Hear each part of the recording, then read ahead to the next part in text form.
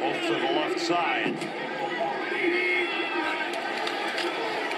Off the play fake. Tannehill going long. Way down for Stills. And he's got it. And he's in for a touchdown. Woo! I do it win, no matter what. Got money on my mind, I can never get enough. And every time I step up in the building, everybody hands go up. What's up, Dolph fans, and welcome into the Victory Monday, September the 10th edition of the Locked On Dolphins podcast. I am your host, Travis Wingfield, and I'm here to bring you your daily dose of Miami Dolphins football. And on today's show, a Victory Monday show as we are talking all things Miami Dolphins 27 and Tennessee Titans 20 as the Dolphins improve to 1-0 on the season. We have the offensive takeaways, defensive takeaways, the key moments from the game, the numbers from the game, and a whole lot more. But first, real quick, please subscribe to the podcast on Apple Podcasts. Give me a follow on Twitter at WingfieldNFL and the show at Locked On Fins. Check out LockedOnDolphins.com. The recap is up there live right now. We'll also have the Tuesday film session up there for you guys. And of course, the other Locked On Sports family of podcasts. And we have a ton to get to, so let's go ahead and crank things up right away. That's another Miami Dolphins. And this game certainly took on an interesting, unique feel today that I don't think we'll ever see again in our lifetimes. A 7-hour game with 4 hours worth of lightning delays. It just took the buzz and the energy out of the game, out of us as fans, at least for me it did, because I had a ball of nerves in my stomach all day today going up to the game, and I just couldn't wait to get things started. And once that first Tannehill touchdown pass went to Kenny Stills, I kind of started to alleviate some of those butterflies and got back to feeling normal again. But as they would go back to the locker room and take away our juice, it was hard to get back up for the game. I felt incredibly tired and worn out just as a fan, so I can't even begin to imagine how those players felt going out there, getting taken off the field, having to crank back up, not just the physical part of the game, the muscles, the tendons, everything you have to do to become a professional football player just to get your body ready for Sunday. But on top of that, the emotional drain and just complete wear on your mental psyche in this very tough atmosphere to play within. It's obviously hot and muggy. There's no fans there by the time the game is over. It's completely emptied out like a preseason game. So good on these guys for executing. Good on these guys for closing out and getting a very, very, very important first win of the season, because the Titans, let's face it, they're going to be right there at the end of the year in that wild card hunt. So getting this win out of the way is monumental and huge. Gives them a big tiebreaker, gives them a big AFC win. Everything you want out of this game you get. Now they have a chance to go into New York next week and then at home for Oakland the following week and really build up some AFC wins and get a nice jump on this season and really poo-poo all that nonsense talk about them being the 32nd best team in the NFL, which, by the way, go check out the Buffalo Bills game if you haven't seen that yet and find out the answer to that question. Let's go ahead and talk about some key stats in this game, though, real quick.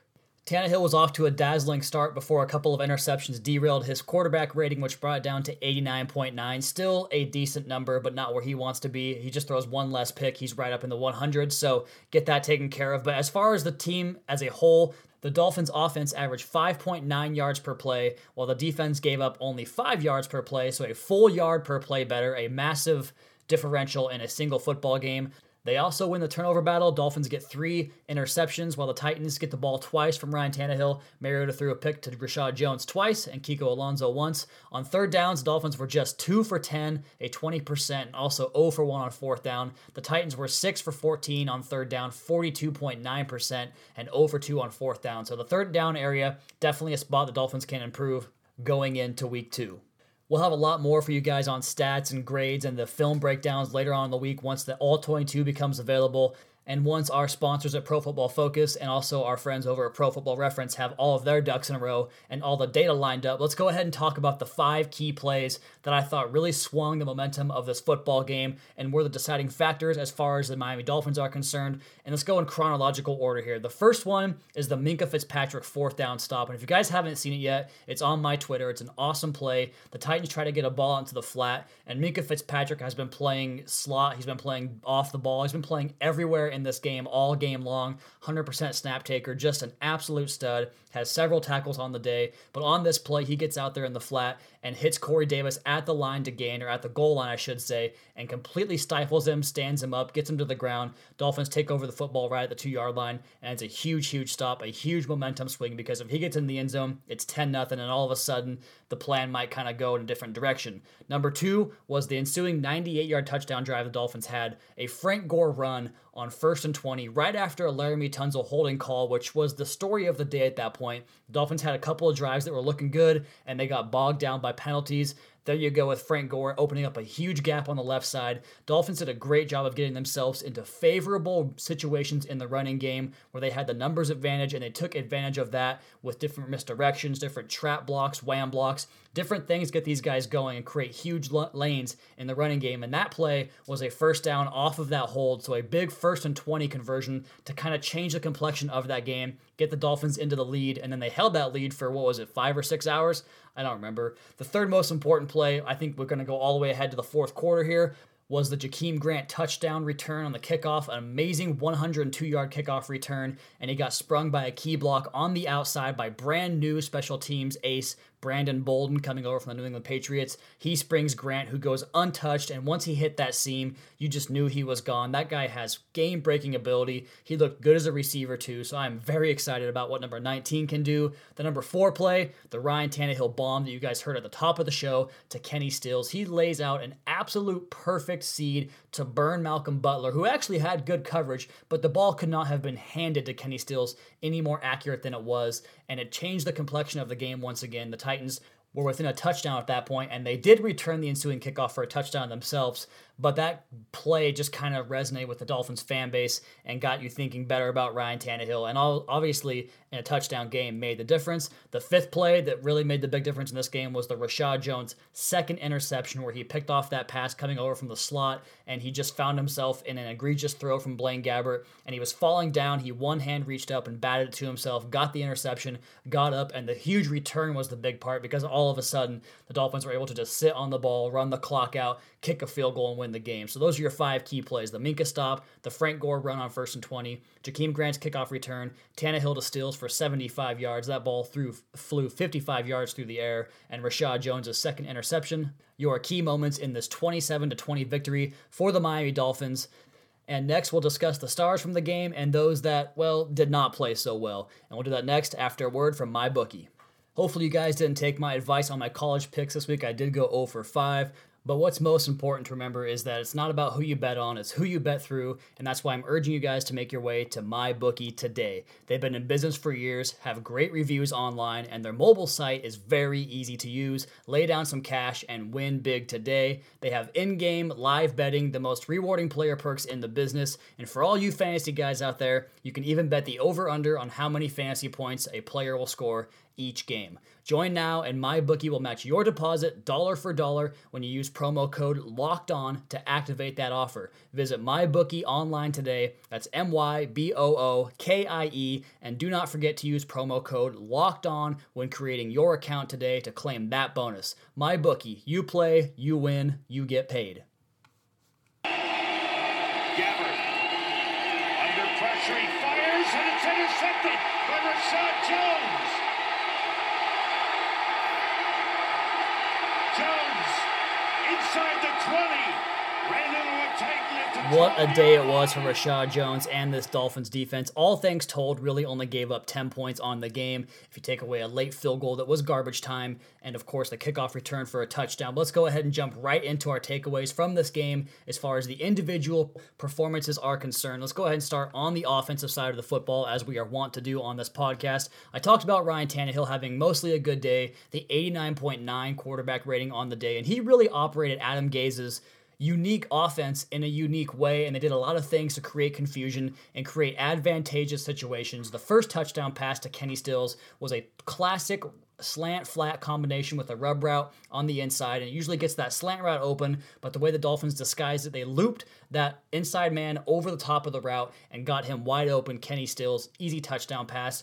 The interception to Mike Gesicki that he threw on a fade route to the end zone on second down, And I actually liked that call there because they did have that 3-by-1 set with the Y ISO split to the boundary side of the formation. And Malcolm Butler should not be able to handle Mike Gesicki, but he slips out of his get off, and that allows Butler to control the rep. Tannehill throws the ball way too short. Just an ugly play from both the quarterback and the tight end. All things considered, though, Ryan Tannehill played very well, very sharp, on time. He navigated the little bit of pressure that he did have in the game and played very well. Of course, that 98-yard touchdown drive really set the tempo for the entire game. Now, his offensive line, I mentioned the pressure he dealt with. He didn't have much pressure at all in this game, and those big uglies opened some big-time holes. Josh Sitton, Dan Kilgore, Jawan James were all excellent. Jesse Davis and Laramie Tunzel, in my book, were good. I'll have more for you guys on that in the All-22 review as I can get a better look at the line play, but I thought those guys really played well up front. And speaking of tight ends and blocking, A.J. Derby got into the action and had some very nice blocks, including a big wham block on a trap run inside to Kenyon Drake that sprung him for a 16-yard gain. And as far as Drake and Frank Gore went, man, I owe an apology to Frank Gore. He looked much more explosive with a greater burst than I thought he would have. But once again, the ground game centered around what Eric Studesville and Adam Gase did, getting them into advantageous situations against the right numbers in the box and creating opportunities for these guys to get into the second level. And they did. And Kilgore and Sitton climbed that second level so nicely. And these guys made nice runs once they got to that second level. As far as the wide receivers go, I am excited about what we have in Albert Wilson, Jakeem Grant, and Danny Amendola, and Kenny Stills. They all got into the action today. Kenny Stills obviously burned them deep, made a bunch of big plays in the game, got down the field, scored 2 touchdowns. Jakeem Grant really presses the issue when he gets on a defensive back's toes and pushes him up the field and creates very easy throws underneath, good blitz beaters underneath, and Albert Wilson does the exact same thing. The way he can create space early and get off of that jam or get up the field and come back on a comeback route. He had one of those today on a very nice blitz pickup by the Dolphins offensive line where Tannehill got the ball out quick, and Wilson caught the ball, spun upfield, and made a big gain. So the receivers, the offensive line, the running backs, the quarterback, I thought it all went pretty well for the offense. They bogged down in the red zone a little bit, as has kind of been the case in the NFL in week 1. If you watch the other games around the league, teams trying to get their footing, that's when defenses really kind of condense things and make things tough for the offense, and that was the case for the Dolphins today. I think it was 4 red zone trips, and they had like 9 points at one point. Not a very good situation for the Dolphins offense, but Adam Gase as a whole, this offense, it was nothing like it was in the preseason, and we knew that was going to be the case coming in, but just seeing the use of 21 personnel, 2 backs on the field, you fake the toss outside to Drake, you give the inside dive to Frank Gore, whatever it was, it all worked. They even had Albert Wilson as the wildcat trigger man. Tannehill flexed out wide. They handed the ball off to Albert Wilson. So much fun stuff this offense did today, and I think they can continue to build on that and add more wrinkles and layers to this offense and really get things clicking, because right now, 27 points, they are currently tied for the 7th best scoring offense in the NFL. I expect that to continue throughout the course of the season. That was my prediction in the preseason, was a top 10 offense, and they are on their way for that. Now, as far as defense is concerned, I don't really have many negative notes on any players in this game. I think TJ McDonald was the one guy that I really didn't like what he did on a consistent basis. Probably got to get him out of coverage situations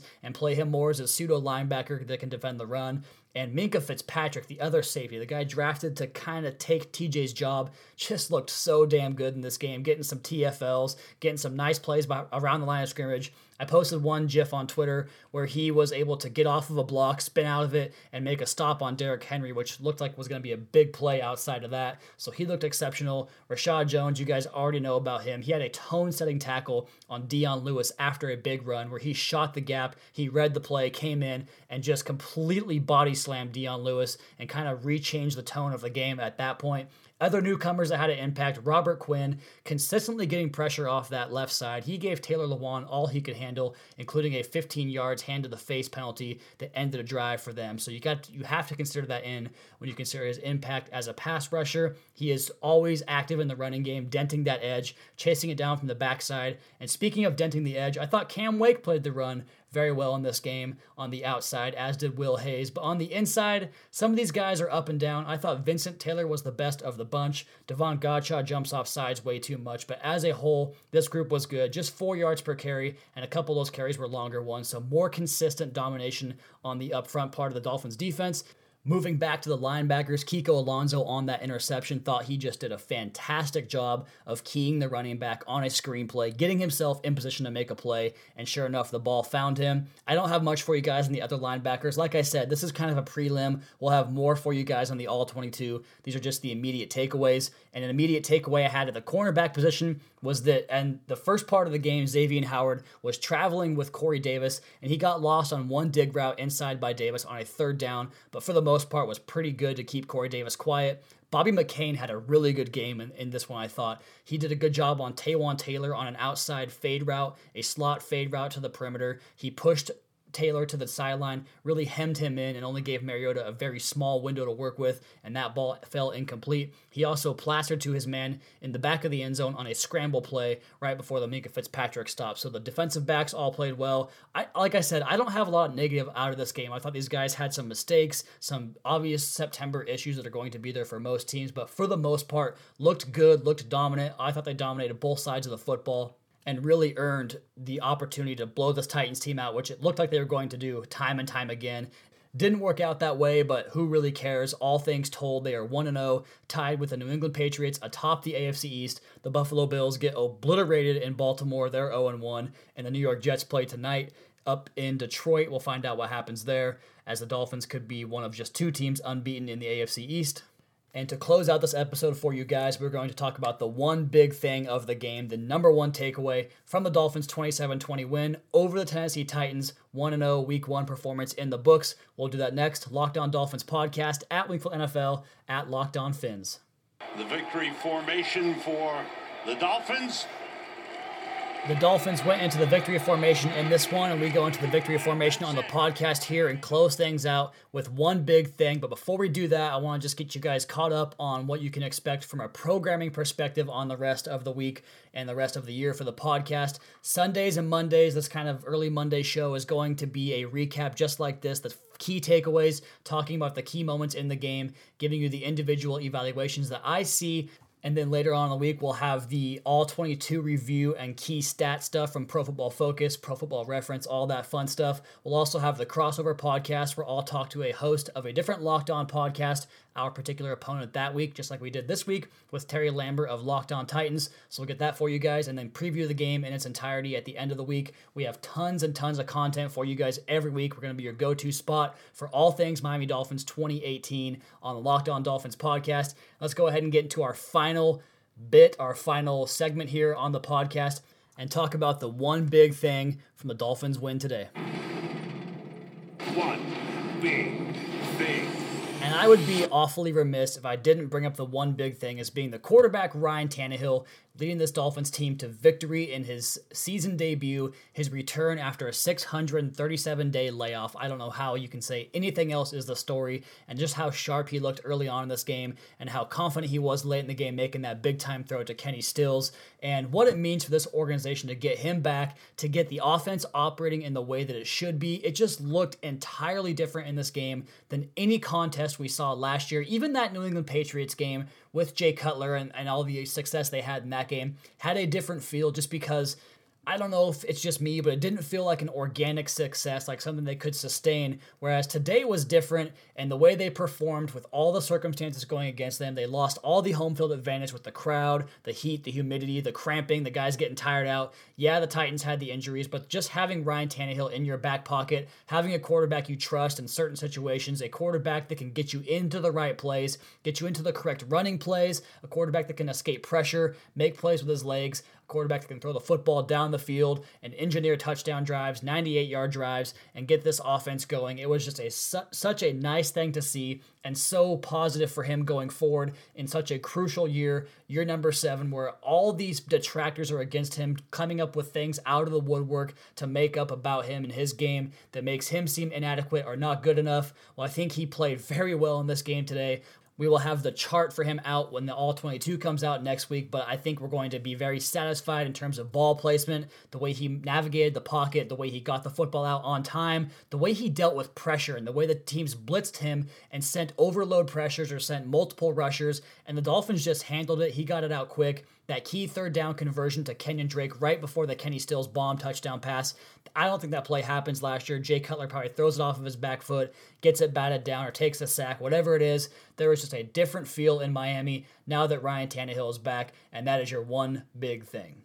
All right, guys, I am burning the late midnight oil here. It's about midnight on the West Coast. I got to get out of here for the podcast. We'll see you guys on Tuesday. Please be sure to subscribe to the podcast on Apple Podcasts. Leave us a rating. Leave us a review. Check out the other Locked On Sports family of podcasts for all your local and national coverage of your favorite teams. Follow me on Twitter at WeeklyNFL. Follow the show at Locked On Fins. Keep up to date on our Daily Dolphins blog at LockedOnDolphins.com. You guys have a great rest of your night. We'll talk to you again tomorrow for another edition of the Locked On Dolphins podcast, your daily dose for Miami Dolphins football. You might want to keep score. I win. Forearm tattoos. That's squad.